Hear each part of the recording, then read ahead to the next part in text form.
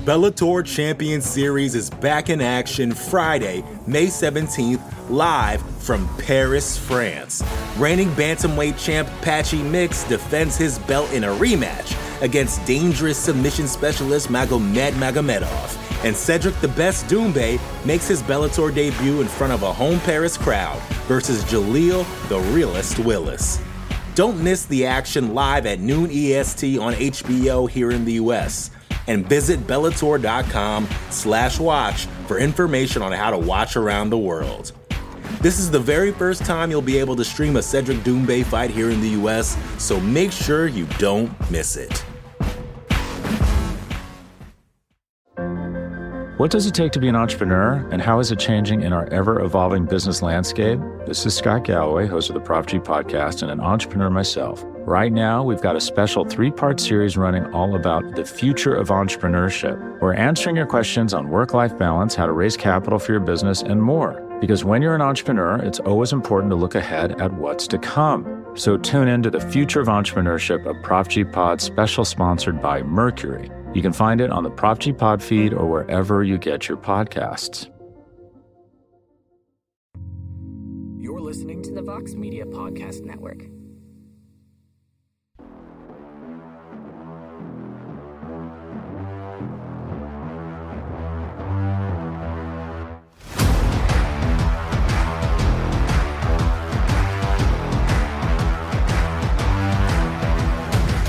Well, hello there, everybody, and welcome to an all-new edition of On to the Next One. The best friends return to the matchmaking chairs.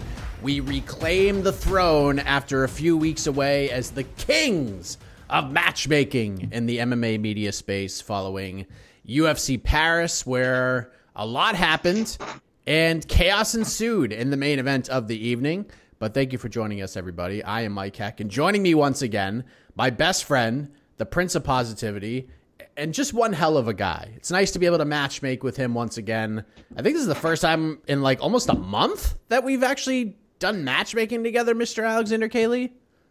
I was going to say my best friend. Of course, major credit to Jed Meshew stepping in a couple of times, doing fantastic work, honing his matchmaking skills. For anyone who has heard him talking about matchmaking recently, he's always said it's not one of his strengths, but I tell you, he sounds like a pro these days. So wait, we didn't do San Diego.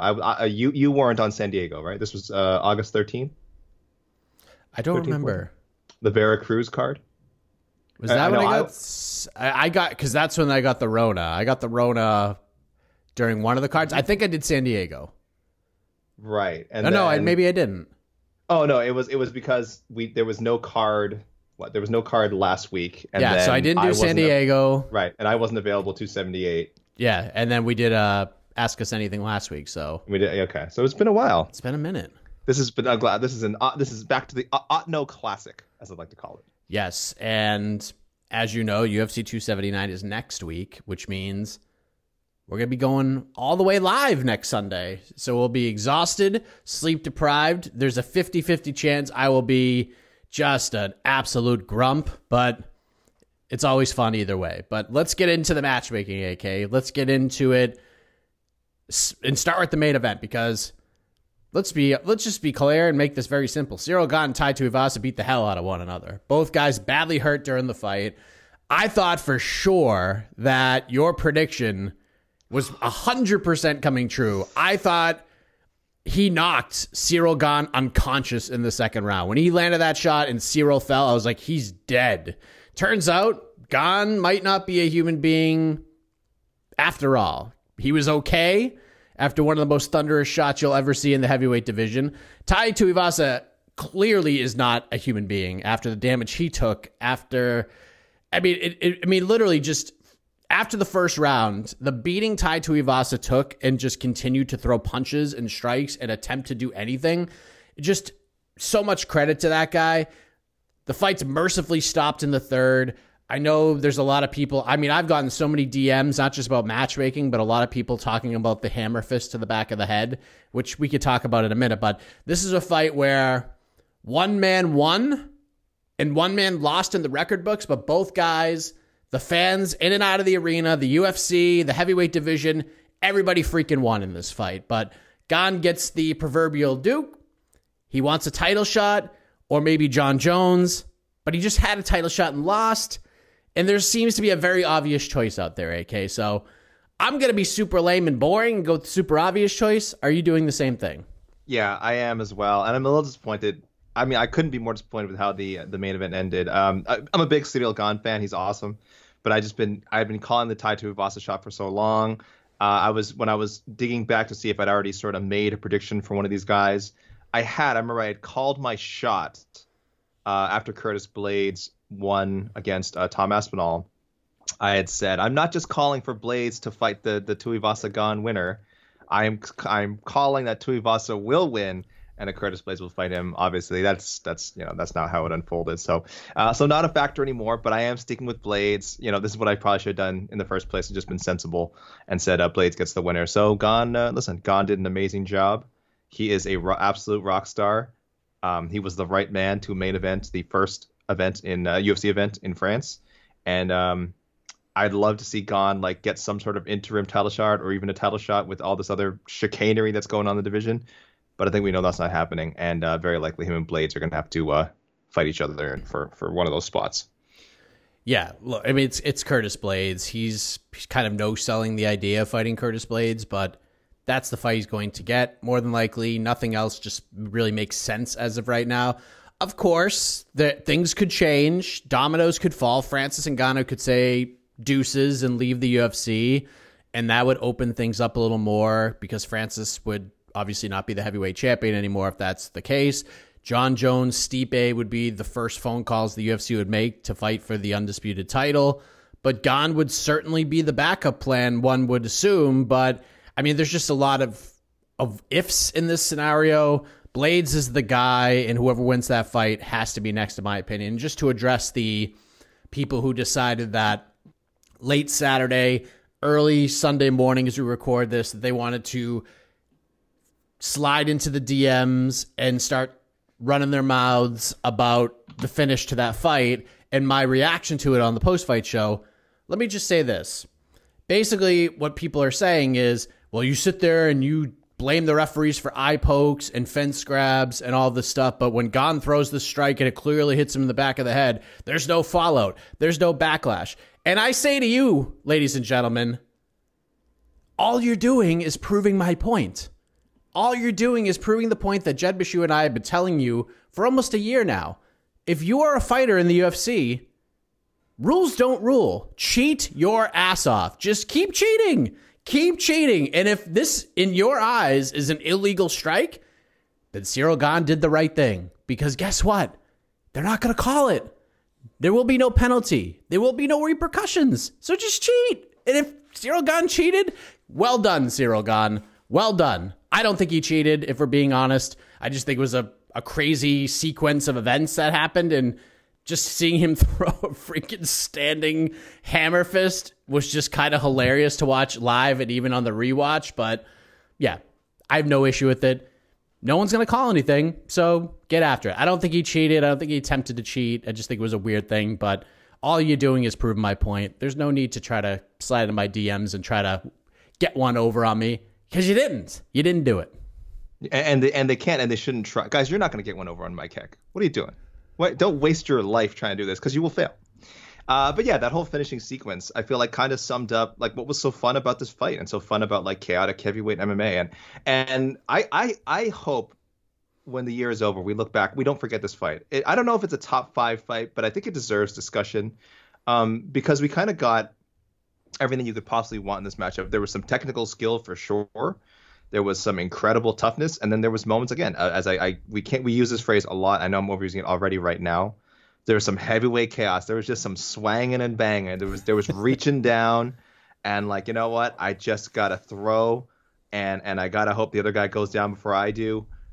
So we had that, and again, but we also had some precision in there. Like I think Gane's it's such a huge win for Gane because it showed both his skills we already knew he had, the incredible athleticism, and also, yeah, that ability to just get dirty, get down and dirty with Tai Tuivasa. I mean, Tai said before the fight, if I dink him, I sink him. Man, he dinked him a bunch of times, and Gane just would not sink. The guy stayed afloat. It was so awesome. So keep this one in mind, guys, when you're making your top 5 fights of 2022 list. I really think there's going to be a spot on there. And I'm going to have to go and look back. We've had a lot of amazing fights this year. I hope this one kind of sneaks on there. It was definitely one of the best heavyweight fights I've seen in a while. It's probably a top 10 overall fight of the year.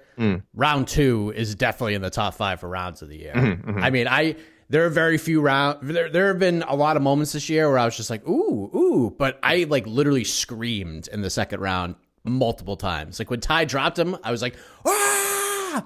And then Ciryl Gane got up and like hurt him. I was like, ah! Very rare that I scream, but it's also very rare that we get early day MMA, and that's why I was able to scream, because everybody was awake. But that was Ciryl Gane. For Tai Tuivasa, again, massive respect. I saw a lot of people saying, let's do Marcin Tybura, let's do Sergey Pavlovich, and you could do that. But to me, I guess my response is why? Like, why would you do that? Because Tai is still in the mix here. And I'm not saying that Tai Tuivasa is going to win every single fight that he's going to fight in. There's a chance that by selection, he could lose this fight. But he is in the mix here. He loses nothing as far as I'm concerned. And even with the loss, I think he's good to go. So I would say let's give him a fight because he's very popular right now. His stock has risen. He's got a lot of momentum even in the loss. Let's give him a fight that more caters to his style. It's also a tough fight, but it's one that I would probably favor Tai Tuivasa to win. So it's a step back, but not too much of a step back. There is a fight coming up in a few weeks. Jairzinho Rozenstruik is fighting Chris Daukaus October 1st. And I think the winner of this fight gets Tai. Big stakes there. Whatever matchup that comes from it will be excellent. It will make sense. And if Chris Daukaus wins, then we could do Daukaus versus Tai, and we could do Jairzinho versus Derek Lewis. So there you go. What do you think, AK? Is Tai a new thing? What is this? What's this Tai? It just is fun to say. Are you just riffing? You're just riffing? I'm just ripping. I think I've used that a few times, but this one might have. It's this fun. One might have got my best friend. This one might have gotten away from you. But yeah, okay. That's. You know what? Listen, we're on air. We're just like you said. Sometimes you're just ripping. You're just dropping lines. You throw stuff and you see if it sticks. You don't know. I went in the Marcin Tybura direction, but you ask why? It's because I have long been a supporter of Marcin Tybura as a legitimate heavyweight contender. I think at one point I called for him to get a title shot. I think maybe after he beat Walt Harris or something like that. There was definitely. I am on record as saying like Marcin Tybura is like he's legit. He's a legitimate guy. He is looking right now 6-1. 6-1, 7-1, 6-1 in his past 7 fights. He should be 5-1-1 if we're being honest. The Romanov should be a draw. That was a draw. Fair enough, but officially a win. And even if he fought him to a draw, pretty damn impressive considering a lot of people thought he would get trucked by Romanov. So this guy's super tough. Again, he's held on to his top 10 spot. I believe he's top 10. I know he's top 10 in my personal rankings. I believe he is still, especially after getting that win there. I believe he'll be. He'll probably be top 10 in the MMA Fighting Global rankings. I'll take a look at that in a second. But we'll see. We'll see. The next edition will come out after the next pay-per-view, so after next weekend. And we'll see where him and Romanov land. But yeah, I think there is something to be gained for Tuivasa in that fight. It is a tough fight. He certainly could get neutralized by Tybura's grappling. Tybura has always been a strong grappler. And I know that's the last thing anybody wants to see. But I also think Tuivasa could just straight up knock him out. So I like it for both guys. I'm not just thinking about Tai Tuivasa here. Yes, Tai Tuivasa is a star. I know we don't look at Tybura the same way, but I kind of have him in the same sphere as far as unappreciated contenders go. So I'm giving Tybura this fight. Oh, he is 13 in the official ranking, the official MMA fighting rankings. I'd rather see Tai Tuivasa versus Pavlovich over Marcin Tybura, and I like the Rozenstruik. I like the Rozenstruik Daukaus idea too. I'm into that. If they book Tybura, that's cool. Like I like Tybura as a personality. Is just he's hilarious. He's fun. The build between those, the media day scrums with those two guys would be great. So I would enjoy it from that aspect. But that fight has potential. I mean, listen, it has potential to be an exciting knockout, but it has potential to be just a wildly, just not aesthetically pleasing fight as well. So yeah, I mean, listen. You want to do that? I'll watch it. The Bellator Champion Series is back in action Friday, May 17th, live from Paris, France. Reigning bantamweight champ Patchy Mix defends his belt in a rematch against dangerous submission specialist Magomed Magomedov. And Cedric the Best Doumbé makes his Bellator debut in front of a home Paris crowd versus Jaleel the Realist Willis. Don't miss the action live at noon EST on HBO here in the US. And visit Bellator.com/watch for information on how to watch around the world. This is the very first time you'll be able to stream a Cedric Doumbé fight here in the US, so make sure you don't miss it. What does it take to be an entrepreneur, and how is it changing in our ever-evolving business landscape? This is Scott Galloway, host of the Prop G podcast and an entrepreneur myself. Right now, we've got a special 3-part series running all about the future of entrepreneurship. We're answering your questions on work-life balance, how to raise capital for your business, and more. Because when you're an entrepreneur, it's always important to look ahead at what's to come. So tune in to the Future of Entrepreneurship, a Prop G Pod special sponsored by Mercury. You can find it on the Prop G Pod feed or wherever you get your podcasts. Let's move on to the co-main event, because here's what we've learned and what people may have forgotten with these Israel Adesanya losses. Robert Whittaker is not good at fighting. He's just not. He's not great at fighting. He is sensational at fighting. He's excellent at fighting. And if my child said, "Daddy, you know what I want to do when I grow up? I want to be an MMA fighter," I would say, "Are you sure you want to do this with your life?" And if he's really into it, I would say, "Okay, then you have to listen to me." And I would immediately sit him down and I would go through the entire Robert Whittaker catalog and just make him, and he would just study Robert Whittaker fights until he's ready to make his debut. This guy is just so good. He turned Marvin Vettori into anti-Marvin, to bizarro Marvin Vettori. No one has made Marvin Vettori go backwards. No one has busted up Marvin Vettori like that. Very few have made Marvin Vettori bleed his own blood. No one has flat out dominated 10 to 12 straight minutes against Marvin Vettori like that. I was so impressed with this performance that I actually had to go back and watch it again last night, and it was even better the second time, because the first time you watch it, you really appreciate what Whittaker did offensively and the adjustments he made from round 1 to round 2. But when you watch it the second time, keeping the offense in mind, you really get to see his defense shine. Marvin Vettori had nothing. He could not touch Robert Whittaker in the final 2 rounds of that fight. He was frustrated, and I mean, Marvin Vettori couldn't even get on a microphone and spin the fight in his favor in any way. And he got trucked by Israel, not trucked, but he got swept by Israel Adesanya and still wanted to say that he won the fight. Even in this, he was just like, I can't do it. Not even I, the great Marvin Vettori, the spinster himself, can try to paint that narrative in any way. AK, Bobby Knuckles is the freaking man. I can't wait to talk about my choices in play here, but please, AK, what would you like to see for Robert Knuckles? I agree. The Reaper is the man, and I'm never letting that nickname go. It's a great nickname, and more people should use it. Yes, and I hope when you have your boy watch the comprehensive Whittaker collection, it includes Ultimate Fighter: The Smashes, the Ultimate Fighter season that. I get it. It wasn't a domestic season, so a lot of people didn't watch. It is legitimately, I would call it one of the 10 best Ultimate Fighter season. It is top 10. It is so good, and from an entertainment standpoint, the talent wise, some of these guys didn't. Brendan Loughnane was on there, so that was pretty good. Brad Scott had a few fights, and of course Whittaker won the welterweight bracket, and then later fought at welterweight a few times before moving in the UFC, before moving to middleweight, and becoming the man that we know now. Listen, I don't know. I saw a lot of suggestions for Whittaker at light heavyweight, which I still think is a fun idea. I do think it was more of an option if he had lost to Vettori. Like in his mind, I mean, it still makes sense, I think, to a lot of us on the outside. So we'll get to those later, of course. But I think if he's going to stay at 185, he has to defend his spot. He has to fight the Wolves, the upcoming Wolves. I know people hate the idea of him being like this number 2 guy that's getting in the way of people fighting the number 1 guy. But I'd like to see him fight Andre Muniz.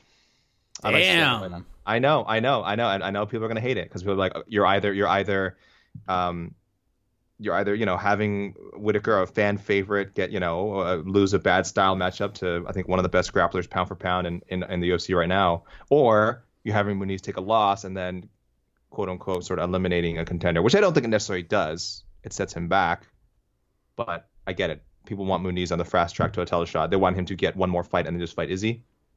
For me, this could be that fight. And again, I'm not as interested as necessarily at creating contenders as other people are. I just want to see fun, compelling fights. This is a very fun, compelling fight to me. We are on. We need to find like the opposite of a Friends Forever. We'll have to figure out like what song we could say, because I am completely on the opposite side.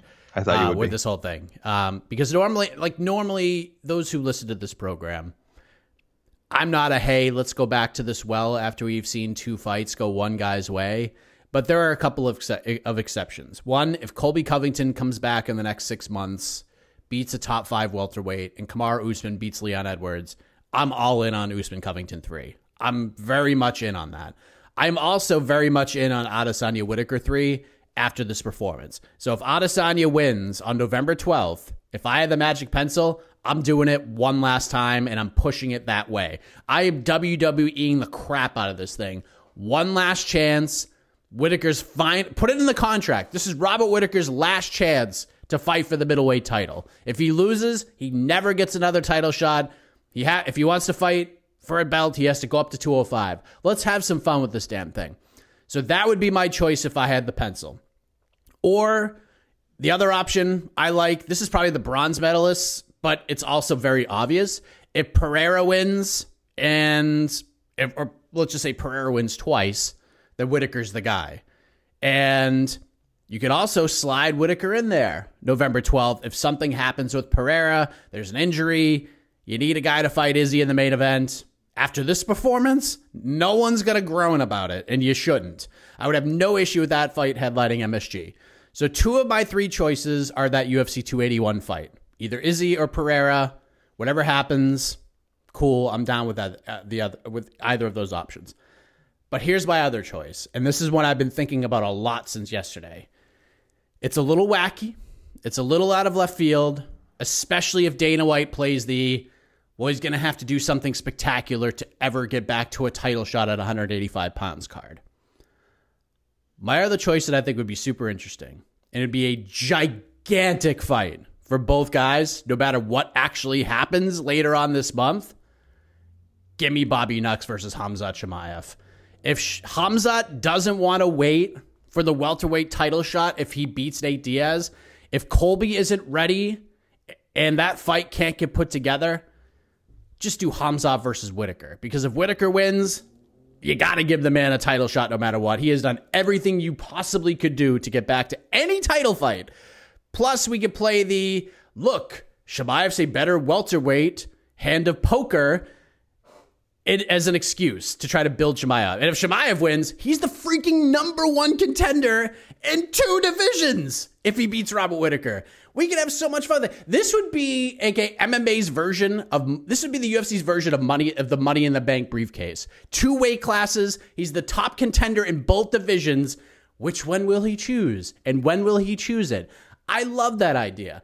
It's very unlikely probably, but if I was the special guest matchmaker, I would seriously consider putting that together, because you could gain so much from this. And it's just so much fun, and it's such an interesting fight.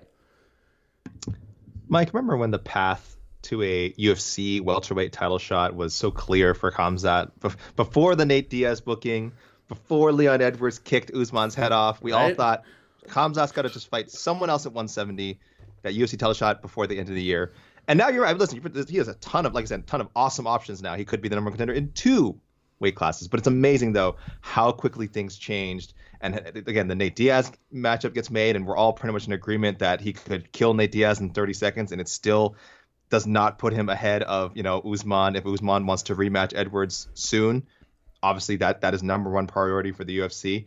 And Khamzat, a title shot, whether at 170 or 185, probably will not happen until like the middle of next year, maybe. At the earliest. So like 8 months to 9 months. And we had at the beginning of this year, we were like, it's highly possible he fights Usman before the end of 2022. Things change so quickly. And again, for Khamzat, listen, his star, if you just keep winning, your star is only going to rise. You beat a Nate Diaz, you beat maybe a Robert Whittaker. Boy, I mean, when that fight happens, whether it's Edwards or Usman, how huge will that be? You know what I mean? So it might work out for him better in the long run. But yeah, the way things change in this business is just absolutely wild. I would love to just see what Whittaker Chimaev looks like. That's super interesting. What about Marvin Vettori, AK? Because he's in a very interesting place here. I cheated a little bit with this one because I still like him to fight either Jared Cannonier or Sean Strickland. Now that bout is canceled/postponed because Strickland's out, right? Strickland's the one who, or is it Cannonier was out? They're both out. The fight's off. The fight's off. But we, as far as we know, they may try to reschedule that one. That seems to be the plan. Strickland, okay. You may have seen the gnarly finger infection of Sean Strickland. I did not look. It's disgusting, so don't look. Okay, hard pass. But so I cheated under the assumption that hopefully will get rebooked within a reasonable amount of time, and then whoever wins that fight, I think, makes a very logical opponent for Vettori. Some might say loser, maybe the loser of that fight, but I would say the winner. I would like to see him fight either Cannonier or Strickland. So again, not officially rebooked for anyone who's like, wasn't that fight not happening? Yes, as of now, it is not happening. I think it will before the end of the year. Again, I did not look at the finger, so I could be way off.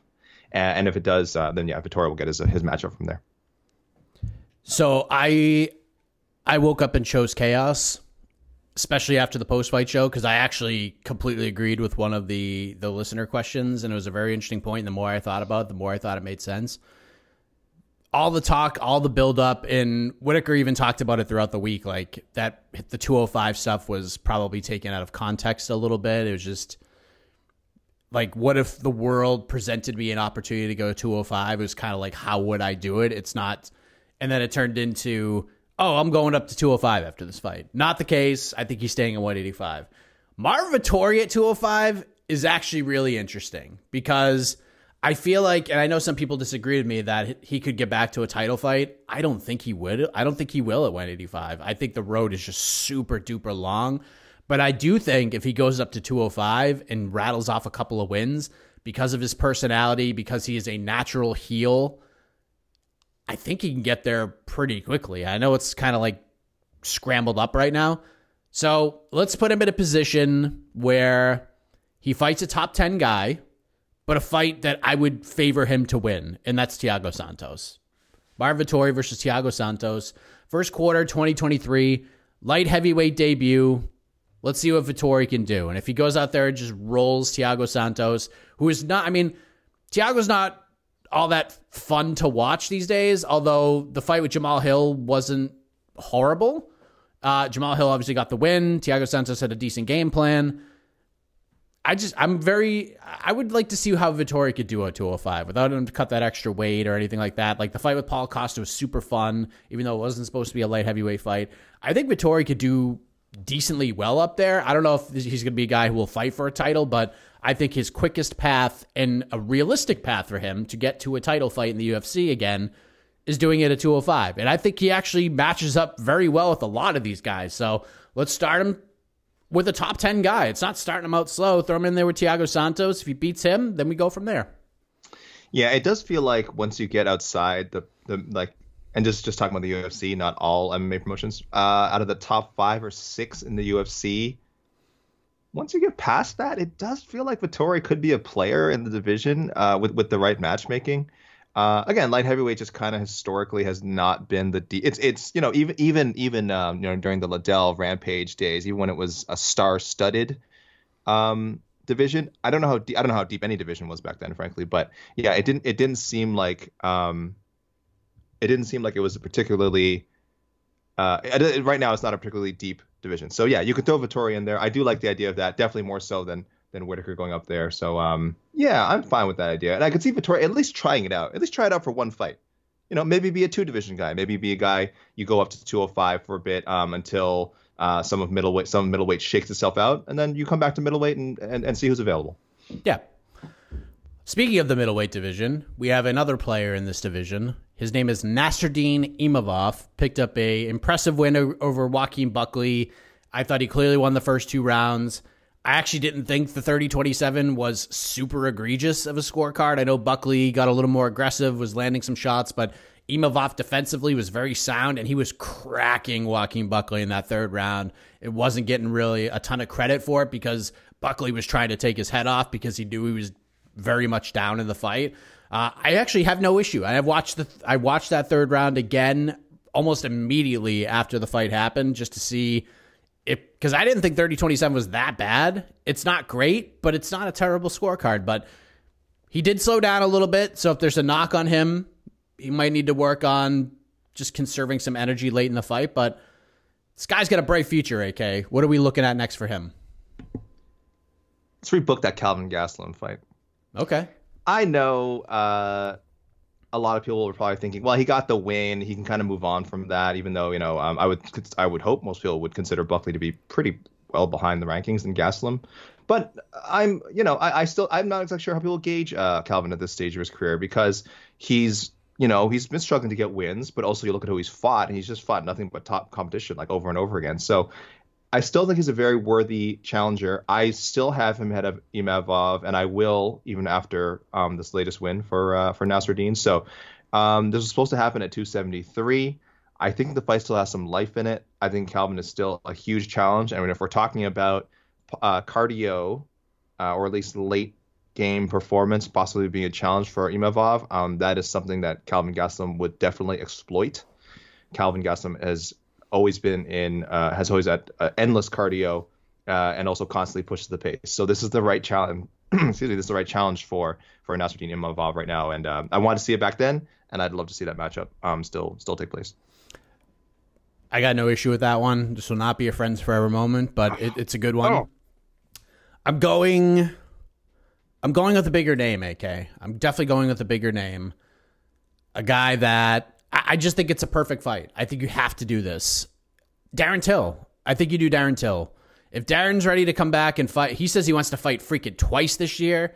I don't know. There's the reports about the DUI and things like that.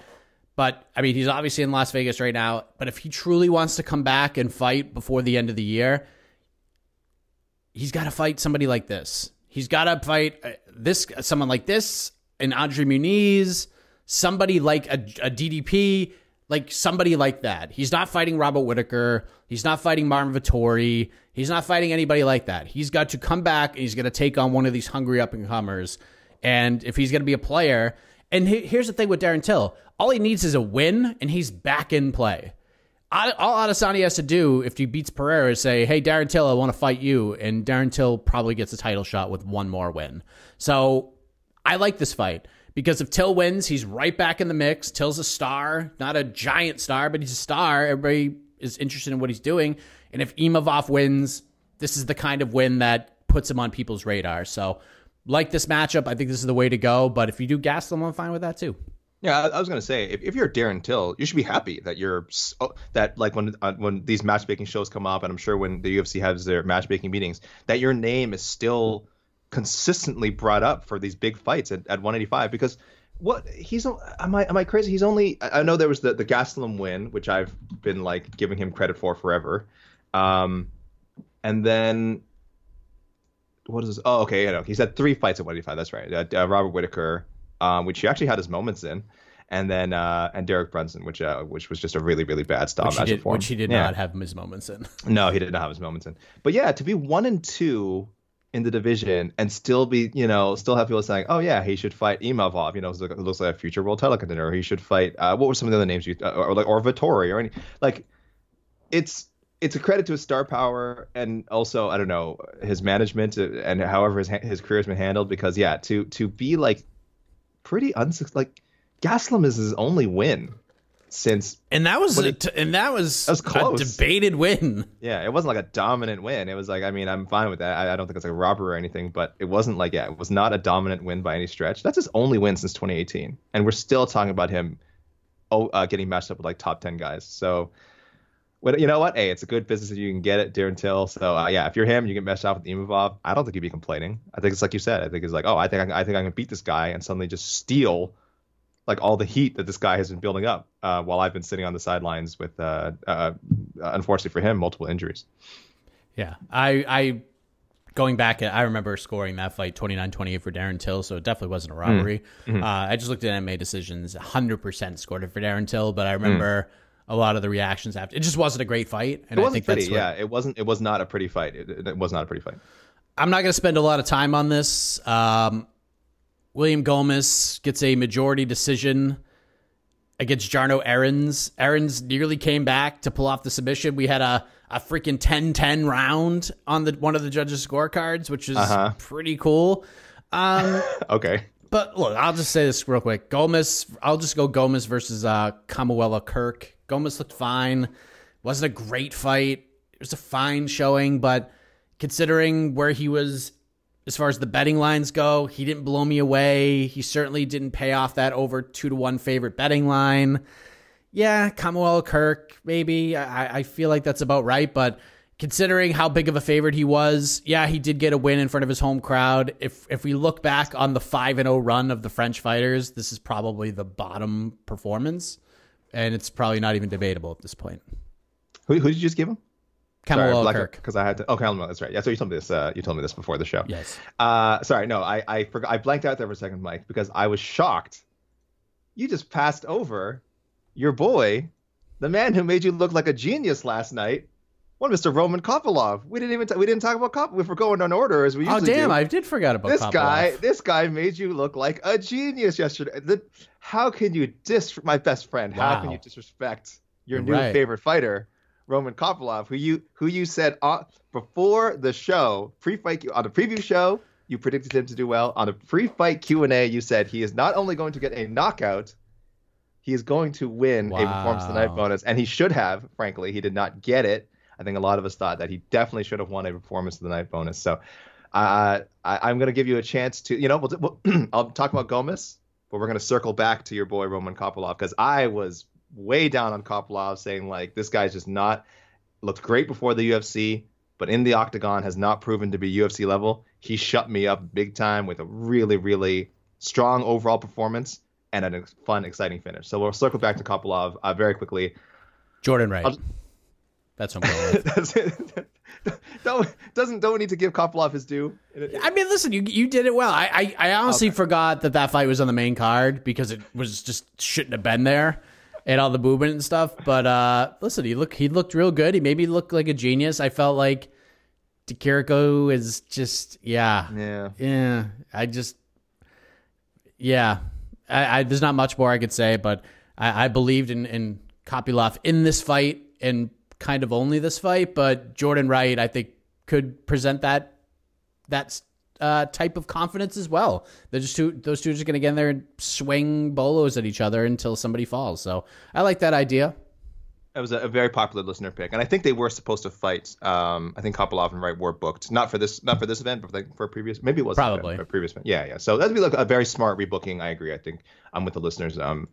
That was not my pick, though, because I had forgotten until the listeners reminded me that fight existed. I will say, though, Tikiriko losing, Vettori losing, our fan, one of our fans in Italy, Francesco, he sent a message, just what a sad night for the Italian MMA, and I was just like, I could hear it in his voice, I could hear it in Italian accent, just upset. So yeah, I'm sorry, Francesco, but we'll get to some of your picks later. I went with like Jun Young Park, Joseph Holmes winner for Kopylov, and Christian Rodriguez, Garrett Armfield winner for Gomez, both happening on October 29th. So I got a lot riding on this October 29th card, seeing whoever wins from that, and then possibly gets me some no points if these matchups happen. But I have one question. I don't want to go off too much of a tangent. Why is Garrett Armfield staying at 145? Is this like... He is? I didn't even know that. Yeah, well, this matchup's 145, Christian Rodriguez.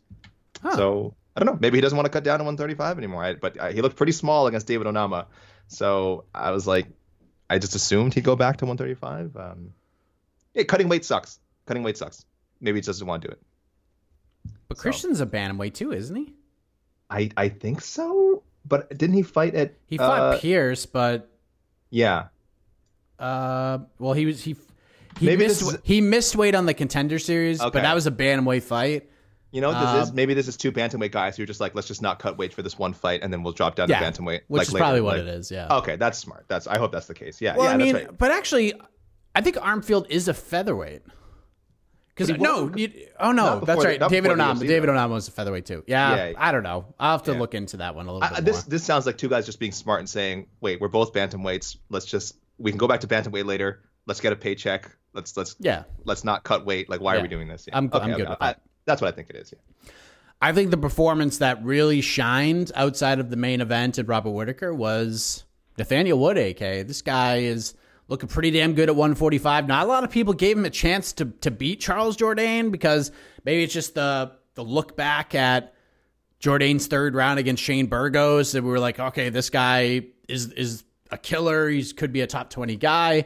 And then we just all sort of forgot that Charles Jourdain just falls down whenever you touch his leg.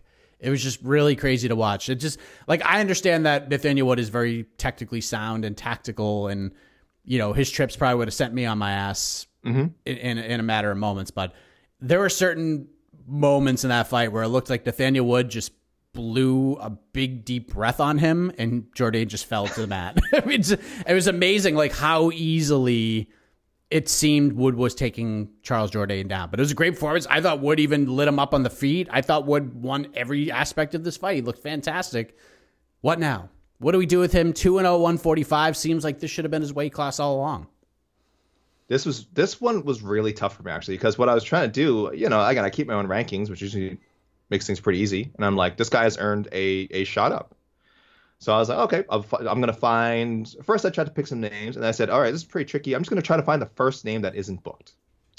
And right now I have Nathaniel Wood in the where is Mr. Wood? I'm sorry, guys. I'm looking at my personal rankings right now. You're gonna hear some clicking and clack. Okay, I have him. This might seem low to people, but again, keep in mind, featherweight is super, super, super deep. So I have him like just above like the number 40. He's at 37, but again, you could anyone from like 22 to 37, you can are kind of interchangeable. So you can put him as high as 22 if you want. You put him as low as 40. It's an insanely tough division. But yeah, I was just trying to look ahead of him. And so many of these people are booked. Like Billy Quarantillo, I think is. Oh yeah, Billy Quarantillo is booked. Alex in that Hernandez. Bizarre, yes, Alexander Hernandez coming down to 145. What was it? Bill Algio's booked. Julian Erosa's booked. I think Jonathan Pierce is booked. Just a lot of names. A lot of names are not free. So I went way up. Because I think Nathaniel Wood is, like I said, I think he is a potential top 20, top 15 guy with the right wins. So I put him against the guy who I do have in my top 20, Ricardo Ramos. I think Ricardo Ramos, people might say maybe he's too far ahead, but like I said, the rankings from in a certain range at featherweight are really, really tight. So I have him way ahead of Wood in my rankings, but I don't think the gap is as big as it sounds. It's a very tough fight for both guys, but I don't think we need to slow roll Nathaniel Wood. I think he's pretty experienced, and yeah, I think you treat him like a veteran featherweight. I know it's only his second fight in the division, but I think you book him like a veteran. So I'm willing to go that high and see what he can do with Ricardo. I feel a certain way about your pick, AK, because I like it. It makes sense, but I'm also a little disappointed in you. Because I know what you're going to say. But there's one that's right there, and there's a reason I didn't pick this name. There's only one choice here. Of you course. you take the two guys outside of the top 15 with the most momentum in this division, and you just match them out. Mm-hmm. And not only that, we have a hashtag that's very easily done. Nate on Nate. Yeah, it's Nathaniel Wood versus Nate Landwehr. That is the fight. That is the fight. I unfortunately, after Nate Landwehr's last win, I did select Lerone Murphy for him. I believe Lerone is still free. So I have to, by my own rules, hashtag rules rule, I cannot change my pick. I refuse to do it, though I think the Nate on Nate matchup obviously would be amazing. But I very short-sightedly went with the Nate Lerone Murphy rebooking. Hashtag Nate on Nate would not surprise me at all. So for anyone listening, of course, I didn't forget about Nate Landwehr, one of my favorite fighters currently in the UFC. Him and Wood would be fantastic. I think it works. This all works out great because you could do Nate on Nate, and then Landwehr fought Onama, Wood fought Jourdain, and now we can match those two guys up. Because who's going to complain about freaking Charles Jourdain versus David Onama? That's the perfect way to go. All right, let's head to the wild card round. We will select one fighter we have a match made for. We'll match make for him right now. AK, who do you got? Got to go with the 19-second man, Avis Magomedov. Fantastic. His debut was pretty highly anticipated. I remember when he got signed, and there was a couple of delays. I don't know if it was injuries, visa, all kinds of stuff, but it was not quite. It was about 9 months that he was supposed. Because I think he was supposed to fight in December. So and he almost lost this fight, but again, big props. Dustin Stoltzfus stepping in, saying, "Yep, I'll take on this absolute killer," and unfortunately got put away again under 20 seconds. But Abus looked fantastic. Just like I said with Nathaniel Wood, we do not need to slow roll this guy. He's very, very, very experienced. This was his 30th pro fight, I think. So, yeah, people can say, well, it wasn't in the UFC. It doesn't matter. He's been fighting for some good promotions around the world. He's clearly a top guy. Again, I didn't like throw him in the top 30 of my rankings or anything, but I'm ready to give him a top 15 opponent. Ooh. Listen, this guy is the litmus test. I have a lot of respect for him. But he is generally the guy you put up and coming fighters against. Normally you wait, after a couple of UFC appearances, 2 or 3 UFC appearances. But this time I'm willing to give it to Abus Magomedov in just his second fight for the UFC. Let's go Brad Tavares. That's a good pick. I thought we were going to have a friends for a minute. Oh. You almost talked me into going higher because the one I wanted, and I didn't actually go with it, was Abus versus Kelvin Gastelum. That's the one I wanted to go with. I wanted to go that, and they could still do that, and I think that's actually totally fine because I think he's that good. However, I'm going slightly, like just a small step back from yours. A guy he's probably ranked like number 18 in the division right now.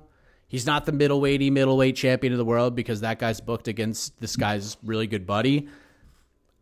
Give me Abus versus Gerald Meerschaert. Just give it to me because that's just wild and chaotic. And if Meerschaert can weather an early storm, it's a really interesting fight down the stretch. And I think that's a really good step up because Gerald Meerschaert is no pushover. He's a top 20 guy.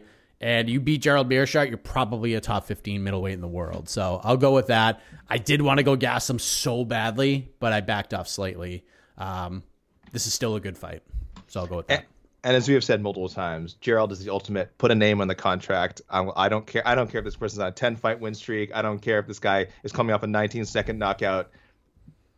Send me the contract. I will sign. I'll fight. And again, sometimes it worked out for him. Sometimes it doesn't. But I mean, he is not afraid of anyone. And if anyone can derail a hype train like Abus, it could certainly be Gerald Meerschaert. So yeah, I mean, that was definitely something I thought about as well. And nobody in this space has believed in Gerald Meerschaert more than I have. Yep. I have picked him to win the last 5 fights he was in. I picked him, and that includes the Hamzat fight, which was it was just the interview that he did with me. I was just like, damn, like this dude's ready. And then I saw him in the cage as Chimaev walked in and saw the look in his eyes. I was like, ooh, this is probably not a good choice. But man, he's bounced back with 4 finishes in 5 fights. The Jocko fight wasn't pretty, but you know what the man did? He changed everything up. He went down to Sanford MMA, went down to Florida, and he just put the boots to Bruno Silva. It was great. Great performance. Bruno Silva and Mahmoud Muradov, 2 like guys again who were saying like two newcomers to the UFC who most veterans would be like, let them get a little more UFC experience before I take them on. Let them build themselves up before I put my name on the line against theirs. Beat them both. And no one wanted to fight Mahmoud Muradov. No, nobody did. He was on like a 16-fight win streak or something going. It was crazy. Yep, and Gerald stopped him before the halfway point. So maybe Abus is next. Yeah. Do we have any extracurriculars before we go to the peeps? A little bit. Marcus McGahee calls us the Paris is Burning edition. We kind of just kind of give some props to the crowd, which for the most part was pretty good. We said it was maybe just below the UFC's first trip to London this year, but as far as European crowds go, absolutely outstanding. Well, great effort from the Parisians. Hayes III, I'm going to give him a point. He, I believe he correctly predicted a scoop that you broke recently, Mr. Mike Heck. Alex Perez versus Amir Albazi. So that's going down December 17th. And if other people had it and I missed it, I apologize. But I only have Hayes reminded me that he'd said it. So I said, all right, Hayes, there you go. I picked that one as well, which I mean, I'm not taking the point. He could have the point. No, you both get a point. Nope, I want him to have the whole point. No splitsies. He gets it. You are so magnanimous. I'm the people's guy, I might call you out, but then I always bring it back to even keel. This is why you're my best friend. It's not because your endless knowledge of MMA. It's not because of your incredible interview skills. It's not because you resemble the high and mighty Dana White. Those are all good reasons to be friends with you. It is your generosity and your kindness. I am so privileged. I'm so privileged to know this. And while we're on that positive note, I will just wish a happy birthday to Jonathan Dillon, who just said this is the first time, who specifically tagged it for the show on the next one, this email. This is the first time I reached out to one of the MMA fighting crew, and I want to express how grateful I am for all of you. Like many people, I discovered you all during the worst days of COVID, and since then, my knowledge and love for the sport has only grown. I don't have any picks because I'm not confident in matchmaking, and I'd never offer you all doo-doo on my birthday of all days. Never. Much love. Warmly, Jonathan. So happy birthday, Jonathan. Happy birthday. Yeah, this is Saturday was his birthday. So yes, happy birthday, Jonathan. Sweet. The Bellator Champion Series is back in action Friday, May 17th, live from Paris, France. Reigning bantamweight champ Patchy Mix defends his belt in a rematch against dangerous submission specialist Magomed Magomedov. And Cedric the Best Doumbé makes his Bellator debut in front of a home Paris crowd versus Jaleel the Realist Willis. Don't miss the action live at noon EST on HBO here in the US. And visit Bellator.com/watch for information on how to watch around the world. This is the very first time you'll be able to stream a Cedric Doumbé fight here in the US, so make sure you don't miss it. Do you want to go through the rules and regs? Yeah, just a quick disclaimer, guys. Of course, now we get to the listener picks categories rules. You know, like Mr. Hayes with third. If you're the only person who picked a fight or the only person that either of us remembers, you get a point. You may please, people, watch out for wrong. This happened a few. Oh gosh, every time. Wrong weight classes that the people fight already. Notable injuries that we know someone's gonna be out for a long time, so it doesn't make sense to matchmake for them. Releases. This one's always kind of tricky. I'm a bit lenient with that. Fighter could already be booked. People are teammates. There's another one hard to keep track of, etc. So guys, just do a little extra research before you throw names out there, because Mike, I got a double doo-doo. Oh boy, listener. I got some bad ones. I got a bad one from one person. Yeah, I was gonna do the kind of like a doo-doo alert, because I got some doo-doo as well. Some special rules just for recent regarding anything like there was a lot of Cannonier and Strickland matchups because there's a bunch of middleweight fights on here. Obviously not doo-doo if you threw that out there, again, because we don't know if that's getting rebooked. So I'm just not going to read most of those, because I do think that fight is still going to happen. But again, I have kept track of them. So, and it's certainly not guaranteed that fight stays together. So everyone who sent out picks for Cannonier, mentioning Cannonier or Strickland, they're fine. I'm probably not going to read the ones I got today. And Stephanie Egger, I will say applicable for any weight class, according to her anyway, because I did get matchups for her at flyweight, bantamweight, featherweight. That's exactly what she said in her post-fight speech. She said, I just want to fight. Put me down at 125. I don't care. So, those are all fair game. Anyone who sent in Egger fights at any of the three women's weight classes, you're not three. Sorry, three of the heavier weight class, not strawweight. You guys are A-okay. Well, hang on 1 second. Okay. Oh, never mind. Dog's going in. Perfect. All right, never mind. No delay whatsoever. We're just going to keep it going. Matt Steen kicks us off. Shout out to him. First-time submitter of On to the next one. He likes Gane versus Blades, Whitaker versus Paulo Costa if his injury heals somewhat quickly. He likes Imavov versus Gastelum, Kopylov versus Puna Soriano. That was a popular one. Nate on Nate, Wood versus Landwehr, Gomez versus Camuelo Kirk, another great pick. Abu versus Wellington Turman, Benoit Saint-Denis versus Jordan Levitt. Benoit Saint-Denis is kind of interesting, and I'll bring his name back up in a little while. Okay. Robbie Ryan, happy Father's Day, gentlemen. That's what he says. Gane versus Ngannou rematch is clearly the fight to book. If Francis is not going to fight, then Gane's next fight is for the strap regardless. Bam Bam, not down and out. Give him Pavlovich. Whitaker proved he is a class above every middleweight not named Israel Adesanya. Best case scenario for Rob is Pereira beats Izzy, and he gets another title fight. If not, Costa, I guess. I think we go to the doo-doo alert, and I hate calling him out because he's so active when it comes to these events, and he does something that hopefully he's paying attention and he changes, because it kind of drives you a little wild, but it's okay. We're all friends here.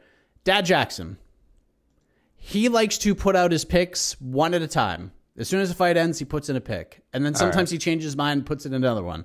Like, just do one list. It makes my life a little bit easier, but I love you anyways, Dad. Listen, Mike, I stopped responding to those, and I think that's why he went back to you. Oh, okay. He likes Haqparast versus Terrence McKinney. Not a bad idea. Nathaniel Wood versus Ryan Hall, if Hall is healed up soon. If not, you want to kill Nathaniel Wood. If not, Wood versus Bruce Leroy. Cyril beats Jones or Stipe, in my opinion. Not sure he beats Ngannou, though. Tai versus Pavlovich. Imavov versus Chris Curtis. Kopylov versus Puna. And then we get into the doo-doo. Gomes versus Mike Trizano. Mike Trizano is booked to fight Seung Woo Choi in November. Magomedov versus Phil Haas. Phil Haas booked to fight Roman Dolidze. So back-to-back doo-doo. But we still forgive you. Canadian Bryant began in with some French. And I didn't have time to translate it. So, okay, you can shoot it to me, and I can give it a shot. All right, I will do that right now. Copy and paste that.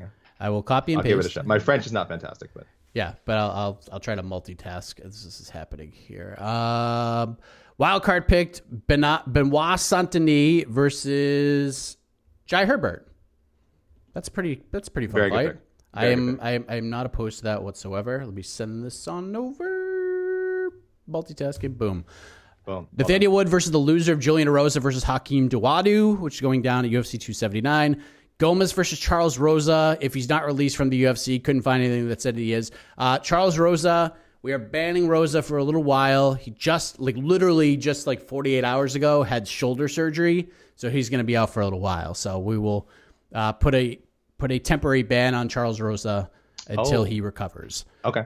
Kopylov versus Nick Maximoff. Imavov versus Marvin Vettori. I feel like you can get a little middleweight Grand Prix going with the fight I mentioned here, plus Izzy versus Alex, Derek versus Jack, and maybe Dupala versus Sean, Jared versus Andre, Calvin versus Darren 2. He's got the whole division matched up. That's a big Grand Prix. Yeah, that's a legitimate Grand Prix. And he says Rob should just take his time, take some time off, and bulk up and go to 205. John Ray, Jed versus... Should I read the French? Oh, okay. Yeah, read the French. Again, I should use Google Translate, but I'm going to try and do this off my head. This was Canadian Bryant, right?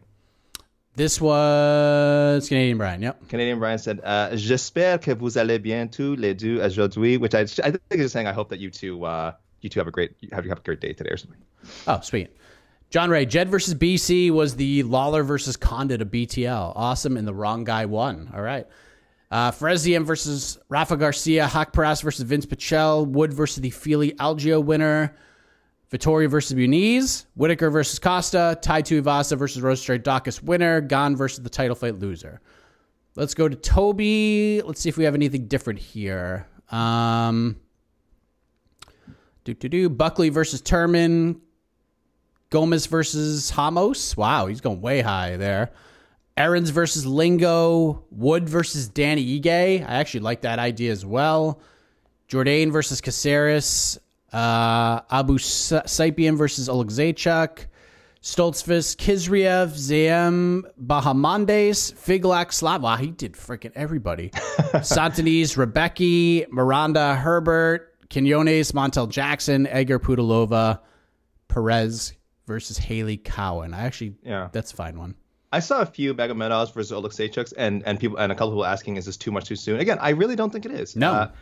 Now, again, I do you want to keep them apart because you think both of them have potential, to be like top 15 guys? That might be a reason not to do that matchup. But as far as is Oleksiejczuk too far ahead of him competitively? I really don't think so. Again, Magomedov has a lot of experience before the UFC. So we have some more doo-doo. I love you, Tino Alvarez, but a double doo-doo here. Tino. 2.5. Kind of 2.5 doo-doos. Stephanie Egger versus Jocelyn Edwards, fine. Christian Quinones versus Kyung Ho Kang, fine. Benoit Saint-Denis versus Matt Frivola, who is booked November 12th, UFC 281, Madison Square Garden, against Otman Azaitar. So he is already booked. Fereziam versus Manuel Torres. Nasrat Haqparast versus Drakkar Klose. This is not officially a doo-doo pick because Marco Madsen is coming out and saying that he's fighting Drakkar Klose in October. He's gone on his own shows and said that this fight is happening. Okay. I am told that is not wholly accurate at this time. In fact, I had one person tell me that they would be stunned if it does happen on the date that Mattson is saying that it's booked on. So stay tuned for that. Apparently, Drakkar Klose has one fight left in his deal, so there's some stuff going on there. So but that's not doo-doo. No, that's not doo-doo. No. Okay. But this one is doo-doo. Abus versus Cody Brundage. Cody Brundage is booked November 19th to fight Hidalgo Vieira. Come on, baby. Listen, and I know what you're doing. You're going on a website that is called rankingmma.com. I guarantee you that's what you're doing. A very good website. It's a very good website. Tremendous website. And what you're doing is you're going down the list and you're looking at names that don't have other names next to them. And you're assuming that they don't have a fight booked. But then if you go to Tapology, I highly recommend you take the extra step and go to Tapology and just check to see if they have a fight. Because there's oftentimes it takes them weeks to catch up with all the fight booking. So I think we've laid down the groundwork. No more doo-doo picks. Come on. I know what you're doing. I think we figured it out. Yeah. Ranking MMA is a great site, but listing future matchups is not their priority. That's like they'll do it, but it's not like their number one thing that they're trying to do. Yeah. Their rankings are very close to where I would have them. Very good site. Very good site. He also Nate on Nate, Gomez Lingo, Imavov Gastelum, Gerard Biagin. This is the last one. Gon Blades, Tuivasa Rosenstrike, win or lose. Whitaker Pereira, win or lose. Vittori Muniz. Imavov versus the Alan Yako winner. No need to rush him. Buckley versus the Chidi Rodriguez loser. I'm cool with that. Gomez versus Shane Young. Wood versus Kulibao. Santini versus Ladova Klein. Magomedov, Jacob Malkoun. So here's my Benoit Santini question for you, AK. What are your thoughts? December 10th, Benoit Santini versus Paddy Pimblett. I should have known. That's I had a feeling once you started queuing it up that was where that was going. I mean, I like it. I like it personally because again, I've been one of the sort of supporters of Paddy, at least as far as his fighting goes. Like, I do think he's better than people give him credit for. And I think Saint-Denis, I love that he has bounced back from that first fight because one, it was welterweight. It was against a super good guy in Elizeu Zaleski. And then there was an incompetent referee who almost let him die. So there, listen, in MMA, we've seen many times where that first impression you get is like all you're remembered for the rest of your career. And you just never bounce back. Who was the young man? He's back in the regional scene now. He was an amazing grappler. And Max Roshkov? Roshkov, yeah. I mean, he's doing great. Good news. He's got a long-term exclusive deal with Bellator now. Oh, Bellator. Yeah, he's about to make his Bellator debut. Did I write that? Anyway, but he was with Cage Warriors. They did a couple of shows in the U.S. He won both of his fights with Cage Warriors, and he looks great. And hopefully his story isn't over. But I mean, right now, the first thing people think of when they mention anyone, most fans would say, you bring up Max Roshkov, they think, oh, the guy who quit on national television, whatever. I think he'll be better than that, hopefully. Saint-Denis, thankfully, has already fought twice since that Zaleski fight. And, and looked great against Nicholas Stolsky and looked great against Gabriel Miranda. And now we're talking about him being a potential French star as opposed to, again, a footnote in one of the, most atrociously refereed fights. But yes, the Paddy Pimblett question, which I have been definitely avoiding answering. I like it. I don't know if that's I think Saint-Denis is really good. I think it's a very winnable fight for Paddy. I think Paddy will be a huge favorite going in. Really? Oh, just because of the name value. He's a 2-1 favorite. Yeah. I mean, I'm not saying I think he's that much better than him, but based on the name, yeah, he's 2-1, minus 250 maybe even. But it is a fight I think he can win. It is a fight that he can win. So that's an excellent suggestion, my best friend. They should probably. I'm making that an official pick. I like this idea. I like this idea a lot. Because I have to make a new pick because I picked Jamie Malarkey and they just went ahead and screwed that up and booked him Malarkey against somebody else. Mm-hmm. Let me say this about Benoit Saint-Denis. I love the matchup. I would pick Benoit Saint-Denis right now to win that fight. And this might be a little hot take. Maybe Soren Bach is the actual answer to this. But Benoit Saint-Denis would be the toughest opponent Paddy has ever faced in his career. It would be the toughest fight he's ever had. Let's be clear about the matchups he's been getting for the last several years. Very favorable matchups in his favor. This would not be, because Benoit Saint-Denis does a lot of things Patty does well, probably better than he does. He is a better striker than Patty. That is not a debate. He's a better striker. Patty might have a little bit of a grappling edge, mostly because of his physicality, but Benoit is a really good top-heavy grappler. I actually think this is a really good fight. I think this is actually perfect. And I will say this into a live microphone right now. If they book this fight and Paddy Pimblett goes out there and does to Benoit Saint-Denis what he has done to his last 3 opponents in the UFC, I will be on board. I will be closer to where you're at, AK. I will be closer to where you're at when it comes to viewing Paddy Pimblett. I still will die on this hill that Paddy Pimblett will never, ever fight for a UFC title.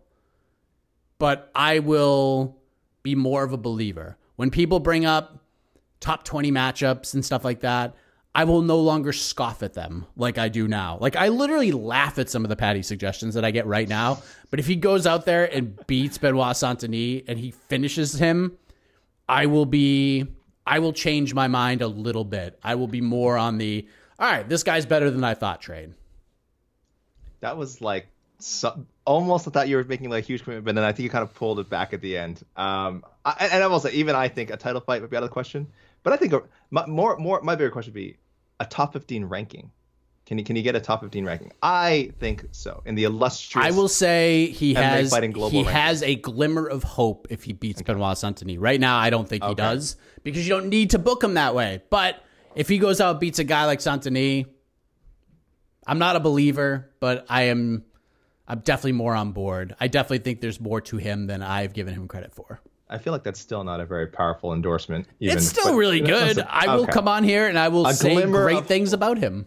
That he might get ranked. But he's a star, and he's probably going to make way more money than I do, and that's great. I would like to see that fight happen. I don't think it does, but I would like to see it. I'm still bummed. And that's the problem. That's the problem. UFC, you missed out on Pimblett Ferguson. You booked Ferguson in this cockamamie Li Jingliang matchup. I see what you're doing. Should have been Ferguson versus Pimblett. I thought I had spoken it into the universe, and I failed. Okay. Sorry. Back to the ninth straight episode where we went on a Paddy Pimblett tangent for no good reason. I mean, there's at least a reason here. Or at least you're talking about somebody who fought on this card. Was there? All right. Gone Blades, gone Miocic, gone Pavlovich, all very popular picks. I want to read what people had to say about Miocic. Jay Donaghy saying he likes this matchup just because he says, I have absolutely no reason to believe John Jones fights again. Jay, I don't think you're alone in that one. I think everyone's kind of taking a believe it when I see it approach with John Jones, because it has been a while. And Stephen Breiter justifying Gane versus Miocic by saying, Cito looks great, and we learned that he can also take a shot. I want the Stipe fight. Feels like a changing of the guard fight, but also super high level. And I'm getting the feeling Stipe is going to get looked over for the title since John Jones waited long enough to just walk into the Francis fight. This leaves poor Curtis Blades sitting outside the picture again, of course. Yeah, I agree. A lot of people had Tuivasa versus Aspinall, which I like. Obviously, Aspinall has to recover from the injury. But, if Tuivasa wants to wait, which I could see him wanting to do, this was a very tough fight and one that I bet he probably put his entire life into preparing for. He may want to take some time off. He might not want to return for the end of the year, and hopefully a speedy recovery for Aspinall. So maybe if we don't see Tuivasa for a bit, I actually think that's like the best possible matchup. It's just, we really just don't know Aspinall's timetable. Imavov versus Duplessis, very popular. I like that too. Kopylov versus Maximov, I like that. A lot of Nate on Nate. And there was a lot of, I think you mentioned this, Egger versus Pudilova? I think I got a couple of those. I am amazed. So I got like 6. So we got almost like 10 people. So UFC, make this matchup happen. Apparently there's some real heat behind Stephanie Egger and Lucia Pudilova. So make it happen, I guess.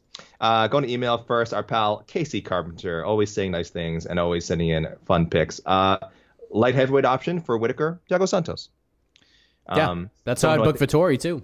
Yeah, someone I think we mentioned on the show as like one of the light heavyweights who either Whitaker or Vettori, if they went up there, probably would have a decent chance of beating. And he's a former middleweight anyway. And as for Ty, just put him against someone in KO, let him do his shoeies. I think he just increased his stardom by how tough he was. Yeah, that's probably true. I'm not going to read out. Our pal Tristan Gordet, Nathaniel Wood versus Onama. Abus Magomedov versus the Njokuani Rodriguez winner. I like that. September 17th. Instagram. Let's go to Instagram. We have another friend from Italy. So shout outs to Francesco, of course, for I think being the first. But now we have Catalano. Catalano says, nice. Yes. Let's see Joaquin Buckley versus Calvin Gastelum. Loser goes back to welterweight. I would love it if something could convince Gastelum go back to welterweight. That's just not happening. And Marvin versus Darren Till. It makes too much sense not to happen. Lots of love for Italy. Hope it wasn't this message didn't come in too late. No, Catalano, right on time. Our pal Otno and MMA fighting memes. Michael Conifrey, Saint Denis versus Mason Jones. Mike, you love former Cage Warriors fighters and how they do in their debuts. I think you were saying that the other day. You're such a fan of how these hyped up Cage Warriors guys do when they finally step up into the octagon. Isn't that? I will say, but listen. Well, Mason Jones had an amazing. Mason Jones versus Mike Davis was a ridiculous fight. He did have an amazing debut. All right. I'm just being snarky. This is a snarky comment regarding Mr. Michael Figulak. Yeah, that was bad. That was a bad showing. I think Brett Ziem was really good. I'm going to give more credit to Ziem. Right, I think he fought like the best version of Fred. But he was like a minus 250 favorite. Like, you can go out there and win. I think there's a gambling trend. Like, Jed has said, flyweight unders, heavyweight overs. But I think there is money to be made on Cage Warriors fighters making their UFC debut and betting against them. It's happened a few times. I think Jai Herbert, I want to say back in the day. A lot. It's happened a lot. We'll do. You know what? We'll crunch the numbers. We will. No disrespect, Cage Warriors, a fine organization, or the prospects that come out of there. I'll tell you one. When Mr. Patty Pimblett, very successful. So I'm just saying. Listen, it's Conor McGregor, Michael Bisping. Conor McGregor, sure. As the great Wesley Snipes said on White Men Can't Jump, even the light shines on a dog's ass. Wow. I'm just kidding. Okay.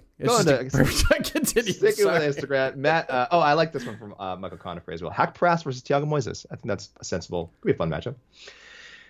Matt Bradbury. Some of these you've read already, Mike. So I'll go Gomez versus Daniel Pineda. I kind of like that.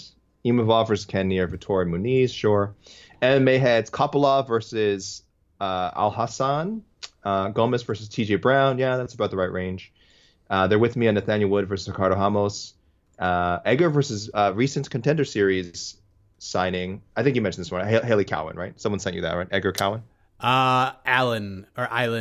Oh, they want Island Perez versus Cowan. Yeah. I think it makes sense for either of them. Yeah, I agree.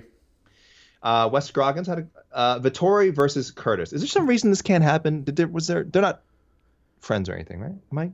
I don't think so. Why did I think they were friends? Anyway, Curtis and Strickland are buds. Okay, right. I think maybe he'd said something about Vittori before. Anyway, yeah. So Wes Scroggins, fine pick. Vittori versus Chris Curtis. Sure. And James Sherwood, yeah. Gomez versus Onama. There we go. All right. Twitter. Let's run through this Twitter somewhat quickly here. Chris at Dragon Slayer 2, Ziem versus Jared Gordon. I saw a lot of Hack Prass versus Jared Gordon as well. I think that makes a lot of sense. I actually would love to see Hack Prass and Jared Gordon fight. Oh, Mike, skeptical? Yeah, I guess. I mean, I feel like I'm just feeding you a hose full of haterade on this episode, but I don't know what it is, man. Like, I've just not been sold on Nakarat Hakparast. There's just, I don't know. Like, even this win over McDessie, it was fine, but I'm not, like, I don't know. I feel like he has all the tools to make me way more excited about him than I am. I'm just not all that excited about him. He can't beat top 20 guys. He just can't. Drew Dober, Dan Hooker, Bobby Green, all very convincing wins for his opponents. Like, it wasn't like he was in these fights. It was like the 3 toughest fights he's had in his career. He has not looked good. Yeah, it has. This wasn't a clear cut blew the doors off win. I saw people who scored the fight for McDessie. I don't necessarily agree with that, but because the first round was super close. I thought McDessie won the second and Nazareth won the third, but one could have easily gone to McDessie. I have to go back and watch it, but yeah, this was I think Jared Gordon, I think he'd have a rough time with Jared Gordon. Anyways, sorry. Yeah, no, I agree. But I actually like the match. I'd like to see. I think this. I want to say, yeah, like I said, it wasn't dominant, but maybe a bit of a turning of the corner for Nasrat as far as like being able to handle a more veteran opponent, because he's really stumbled against veterans. So I mean, Makdessi, again, not like a top 30 guy or a top 25 guy or anything, but certainly a veteran challenge. So for him to pull out a win, however you scored it, good for him. There'll be more about Nasrat. He's only 27. He's only 27. So I want to say we have yet to even see the best of Nasrat Haqparast. So good for him.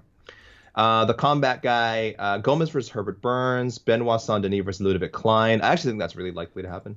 And Quinones versus Damon Blackshear, which is kind of nice. Should Herbert be on the ban list for a little while? Herbert Burns? Yeah. What did he? Didn't he have a really bad injury from that last fight he had? What was it? Ribs or something? I'm sorry. It was a very strange fight. It was a very regrettable. It's a knee. It's a knee injury. Oh yeah, it was a knee. Yeah. So that's right. So he couldn't get up after. I want to say I don't know if it was a torn ACL, but it was pretty bad. We can we can tentatively put him on the list for now. So probably will not be fighting William Gomez anytime soon. Liam Perry. Let me read what Liam had to write about Whitaker versus Muniz. Whitaker put on a show masterclass in the last rounds. Even if Pereira, beats Izzy, there'll be a rematch. So he isn't getting a title shot anytime soon. I don't know about that. Unfortunately, he is going to have to fight backwards again and knock off a rising contender by process of eliminating people. He's fought in winning streaks. I've landed on Muniz. So did I. There are a lot of options open to Whitaker, though. So yeah, for Vittori, he says Duplessis. So Braden O'Neill, Gomez versus Jamal Emmers. That's the name I was looking at. Ziem versus Jesse Ronson, Joaquim Silva winner, October 1st. I just want to remind people that Joaquim Silva is fighting again. It's been a while. Mike Saint-Denis versus Jim Miller. I like that one. I'm down. Let's go. Okay. Those are two fine beards that would be going up against each other. That's for sure. That'd be a good scrap. I'm in for that. Stephen Breiter's thrown out. I don't love this one. Abus Magomedov versus Petrosky. I like the matchup. I just kind of want to keep. I'm a believer that Petrosky is a legitimate guy, but he's also very young. Not young, but very inexperienced. And I want them to invest in Petrosky. I mean, if they do it, fine. I'm okay with it. It's fine. It just wouldn't be my choice. I think they have something Petrosky. I really do. Or you could do Abus versus Mearshart, and the winner gets Petrosky, because Mearshart wants that Petrosky fight. Stephen Breiter, by the way, has also chosen Chaos, Whitaker versus Shemaev. Let's go! Make it happen. I think that's the last test for Bobby at 185, and if he beats him, he has a really good shot at a third go with Izzy. I think Hamza would do this after the Nate fight, because there's no telling when I get the welterweight shot. Beating Bobby puts him next for it. Did you write this? He could be first in line for 2 belts at once, and losing to a beast like Rob wouldn't take away much shine. So this is the Mike Heck burner here that I just read from. Four Corners Sports NY also has a light heavyweight choice for Whitaker. Mike Anthony Smith. We'll see what the injury timeline holds, but yeah, not horrible. Nathaniel Wood versus Duho Choi. Where is Duho? I felt like I assume he had to do the mandatory military service in South Korea, right? That was part of the reason he's been out. But I believe he was booked for a fight last year and just got an injury. So I don't know if he's definitely not retired. I didn't hear anything about a retirement, but boy, he is certainly taking his time coming back. It has been a while since Duho Choi has fought. He was supposed to fight Danny Chavez in July. Not this year, last year. This past July, a year ago, 13 months ago, almost 14 months ago. So, and Choi got injured, so maybe it's still dealing with that. He's 31 now. Can you believe that? Korean Superboy's 31. Crazy. He's Korean Superman now, and he still looks like he's 19. Though actually I haven't seen a recent picture of him, so I could be wrong. Haqparast versus Venata. I mean, Venata's a featherweight now, but I guess it's not crazy. He might go back up to 155. I'd watch that fight. Oh, I'd love it. I just don't know if he's going back. So I didn't want to call this doo-doo because it's not inconceivable he goes back to 155. I don't think that's his plan. I know he had a fight fall through recently, and it was a 145-pound bout, so there's no indication he's going back to lightweight, but it might not hurt him to do it, and a fight with Haqparast would actually be really good for him. Dax, I like Nathaniel Wood versus Lerone Murphy. Sure, thank you, Dax. I'll read some from Marcus McGahee again, who always gives us our show titles. Just some deep cuts. Kopylov versus Pfeiffer. Joe Pyfer? Joe Pyfer's Pyfer. booked. Come on. No. Pfeiffer Amidovsky winner. Oh, okay. Sorry. Okay. No. Marcus rarely. Sorry. Marcus, my apologies. And he also is one of the few listeners who always provides the date, which helps me because I always like to read them out. Abus Magomedov versus Zach Cummings. This is a weird one, just because I feel like Cummings is retired and just hasn't said it. He's very James Krause right now, where he's coaching, and I believe he's running a promotion right now as well. He has a lot of other things going on besides fighting, and I feel like he's just. And he's also very close with James, so maybe he's just like, oh, James did this, and so I'll do the same thing. Right. I don't know. So he's getting older. He's getting up there in age. So I don't know if Zach Cummings is coming back. But Frank, I wouldn't want to throw him into the wolves with Abus. That's not a nice thing to do. No, not after the slung. At someone's online says Imavov versus Hermanson. If he win, lose, or draw versus Brunson, that's going down. Of course, UFC Orlando, December 3rd. I just wanted to say UFC Orlando for some reason. Francesco, as I said before, very sad. He also has a light heavyweight option for Whitaker. Jan Blachowicz. Damn. If they don't do Jan versus Ankalaev, I don't think Whitaker should jump Ankalaev or anything like that, or Jan. But if he goes to 205, he should be in the mix somewhere. That's why I think Thiago Santos is a fine opponent. Guy fought for the title. It makes sense. But yeah, I wouldn't jump over Blachowicz or Ankalaev or Glover or anything like that to do it. What a fun little feather that would be in Blachowicz's cap, though, if he beat Whitaker and he's got wins over Whitaker and Adesanya. That'd be so strange. Yeah, I'm pretty sure he'd be the only one who could say that. Hayes the third. I want to read what they had to say about Whitaker. Great showing. Definitely a difficult spot for him now. I know you hate doing contingencies, but I'm doing one. He teased a potential move to 205, which I'm not a huge fan of, but I get his reasoning. So if Izzy beats Alex Pereira, which I think he will, he should move to 205 and fight the Reyes-Spann winner. Okay. And if Alex Pereira wins, they'd like to do a trilogy, and Rob could fight Paulo Costa to stay active and be ready to fight Alex Pereira if he comes out on top. Right. Okay. Yeah. All right. That's some good logic there. Him and Reyes would be interesting. I feel like he'd be giving up. Reyes feels very big to me. I don't know why. I don't know. Did you see that picture with Pereira? He looks smaller than Pereira, right? It's crazy. Yeah. He looks way smaller than Pereira. Yeah. Kopylov versus Tresean Gore, Josh Fremd winner, October 29th. I just love those obscure picks. Okay, I had to read this one out because this is gonna tie to a do pick later. Hayes likes Abus Magomedov versus Pickett and Dennis Tululin. Jamie Pickett, Dennis Tululin, winner, UFC 279, September 10th. Sure, solid pick. Keep that one in mind, guys. This is coming back later. Just a few more to run down here. Hayes also said I got a shout out during the Ferris Zium post-fight interview. So he says Zium versus Ricky Glenn. And he's like, he wanted to mention I got my tweet got on screen. I guess it was just something like, what a classy performance from Ferris Zium or something like that. Nothing. They should have put on the Takanori Gomez one. That's the one they should have put up on the air. But yeah, whatever. Thomas Collins, Whitaker versus Jamal Hill at light heavyweight. Hear me out on this one. Robert, unlikely to get a shot at Israel soon if Pereira wins. Almost certain Alex and Izzy will rematch. Hill in a log jam in the moment with no clear fight for him to move up at 205. Given Rob's comments about the division this week, if it gives Rob a chance to make a statement and Hill an opportunity to build his resume for a title shot, sure. Again, and we're talking about size, though. Jamal Hill would look, I think, ridiculously big next to Robert Whitaker. But. So, the one thing about, Vettori can move up to 205 right now, and there would be no issue. Whitaker is going to have to take probably 6 months to a year in order to, properly prepare himself to that. Sure. So, while I like the idea, and it makes sense, I feel like Jamal Hill is probably going to want to fight before that. And who knows? If they do book, Jan Blachowicz versus Magomed Ankalaev and something happens, the first guy who gets a phone call is Jamal Hill. So it'd be kind of a risky wait for a guy like Jamal. It could be worth the risk with a guy like Robert Whitaker. But, yeah, if you want to do Jamal Hill versus Martin Vettori, let's go. Yeah. But I like the idea. I'm not, ruling it out. I just feel it's a fun idea. Yeah, I just feel like if Whitaker's going to move up to 205, he's going to, take it very, very seriously and take as much time as it needs to get there. Yeah, I think there's just more prevalent options for both guys. I just don't know if that would logically be next for either of them. Yeah. Scott McCrate, Nathaniel Wood versus Korean Zombie. Not yet. Now, we don't know. You don't like it? Not yet.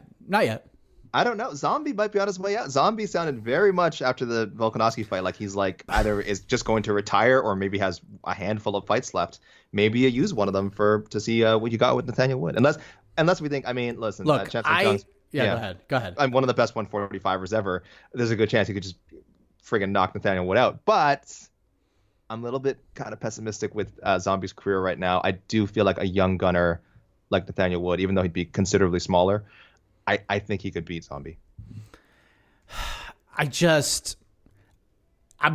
Look, Nathaniel Wood's performance is impressive. No doubt about it. And I think Charles Jourdain is a very entertaining guy and he's a good fighter.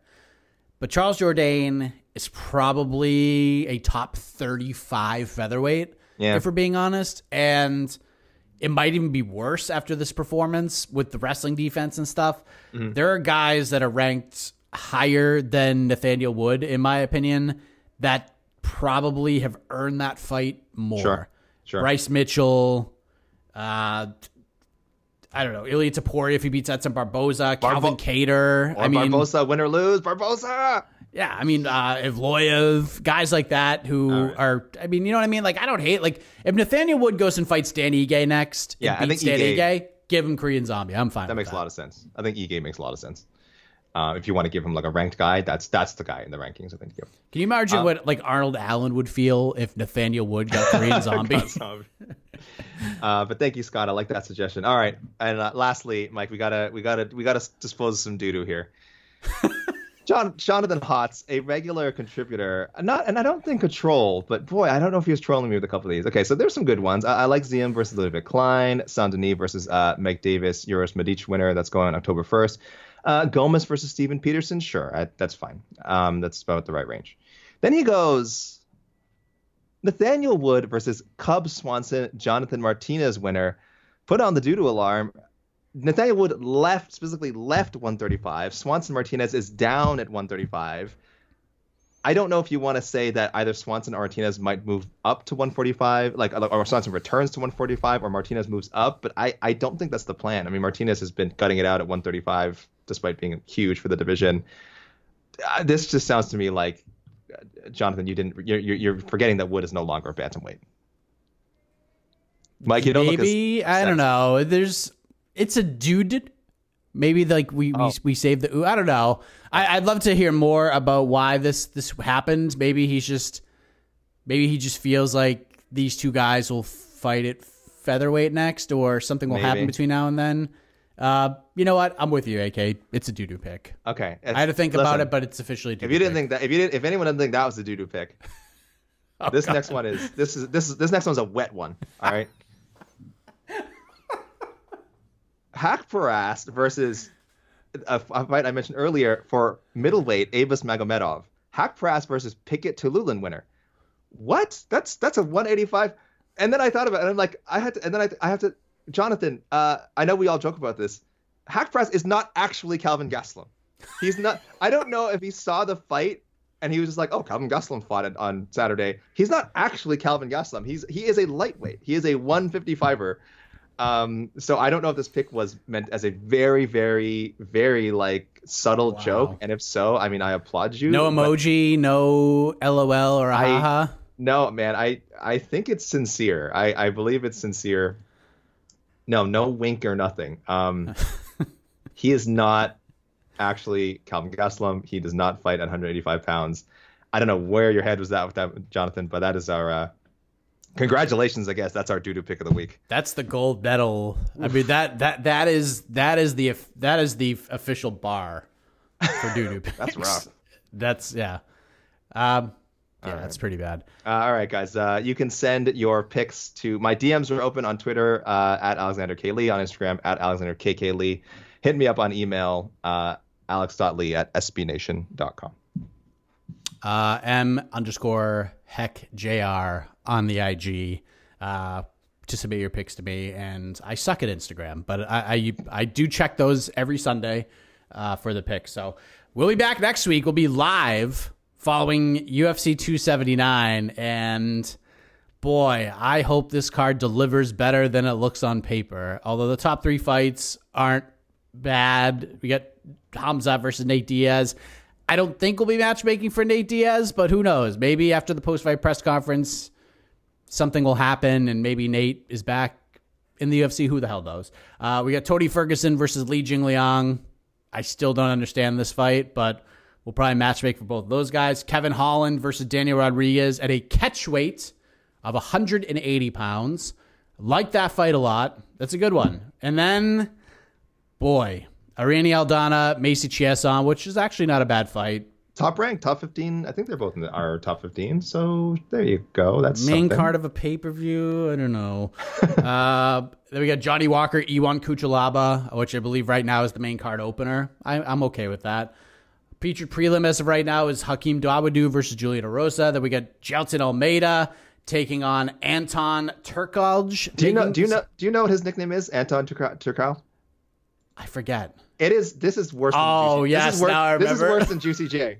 This is worse than Juicy J is a classy top shelf nickname compared to this name. Anton and I apologize, Anton, for probably mispronouncing your last name. Anton Turkalj's nickname is the Pleasure Man. Yeah. No. Raw Dog? Is it better than Raw Dog? No, it's worse. This is worse than Wow. This to me is the new worst nickname. The Pleasure Man. Man. Let's see what the UFC does with this. They've had some, I will say, as much as people like to poo-poo on the UFC, their social media promo videos that they put together these last two cards have been fantastic. Have been excellent. Really, really well done. You can't have Bruce Buffer read this name out. You can't do that. Oh, man. He's not going to shout the Pleasure Man on Wait a minute. television. This is worse than what's the other one? He's not in the UFC anymore, but I don't think Bruce actually or Joe Martinez ever read it. Dakota Bush. Yes, They didn't ever read it. They did not. They never read it. Is that the word? Is that can't be worse than that? That was really bad. Then we have the apparently lightweight matchup between Jamie Pickett and Dennis Tululian, which is not a lightweight matchup. It's not. Nasrat Haqparast will not be fighting the winner of this fight. And then we get, which should be a lot of fun, Jake Collier versus Beast Boy Chris Barnett. And then we get just maybe the most weird fight in UFC history, Norma Dumont versus Danielle Wolfe. Finally, Danielle Wolfe, the debut. Do we think this will fall apart this week somehow still? I don't know. Maybe Danielle Wolfe will shock the world, but I just can't see a world where this ends up being good for her. She was signed on the September 15th, 2020 episode of the Contender Series. In a fight that wasn't good. It was not a good fight. She fought Tanisha Tennant. It was a way more competitive fight than the way they hyped her up had to be. This was one of the weirder contracts ever in the history of the program. But we'll see what happens. Maybe she's taken these last 2 years and has just turned into a monster. And if that's the case, then let's go. 45 second KO, calls out Amanda Nunes, right? Dude, I'm in. Let's go. I would just say do it. I don't care. I like the Chad and Ellinger Alateng Lee fight. That's going to be fun. Elise Reeds versus the debuting Super Melly. Come on, baby. That's going to be fun. And then Darian Weeks versus Johan Lainez. We don't like to mention Darian Weeks' name amongst the MMA fighting staff members because he was supposed to fight Cedric Doumbé at UFC Paris, but didn't happen. So there you go. 11 a.m. Eastern next Sunday. We'll get after it live on the MMA Fighting YouTube channel. The show will be posted on this here platform right after that. So until then, everybody, for AK, I am Mike Heck. Thank you for listening. And always remember, don't take this stuff too seriously. MMA is supposed to be fun. And we'll have a lot more fun, hopefully less doo-doo, next week right here on to the Next One, the podcast. You're listening to the Vox Media Podcast Network. The Bellator Champion Series is back in action Friday, May 17th, live from Paris, France. Reigning bantamweight champ Patchy Mix defends his belt in a rematch against dangerous submission specialist Magomed Magomedov. And Cedric the Best Doumbé makes his Bellator debut in front of a home Paris crowd versus Jaleel the Realist Willis. Don't miss the action live at noon EST on HBO here in the US. and visit Bellator.com/watch for information on how to watch around the world. This is the very first time you'll be able to stream a Cedric Doumbé fight here in the US, so make sure you don't miss it.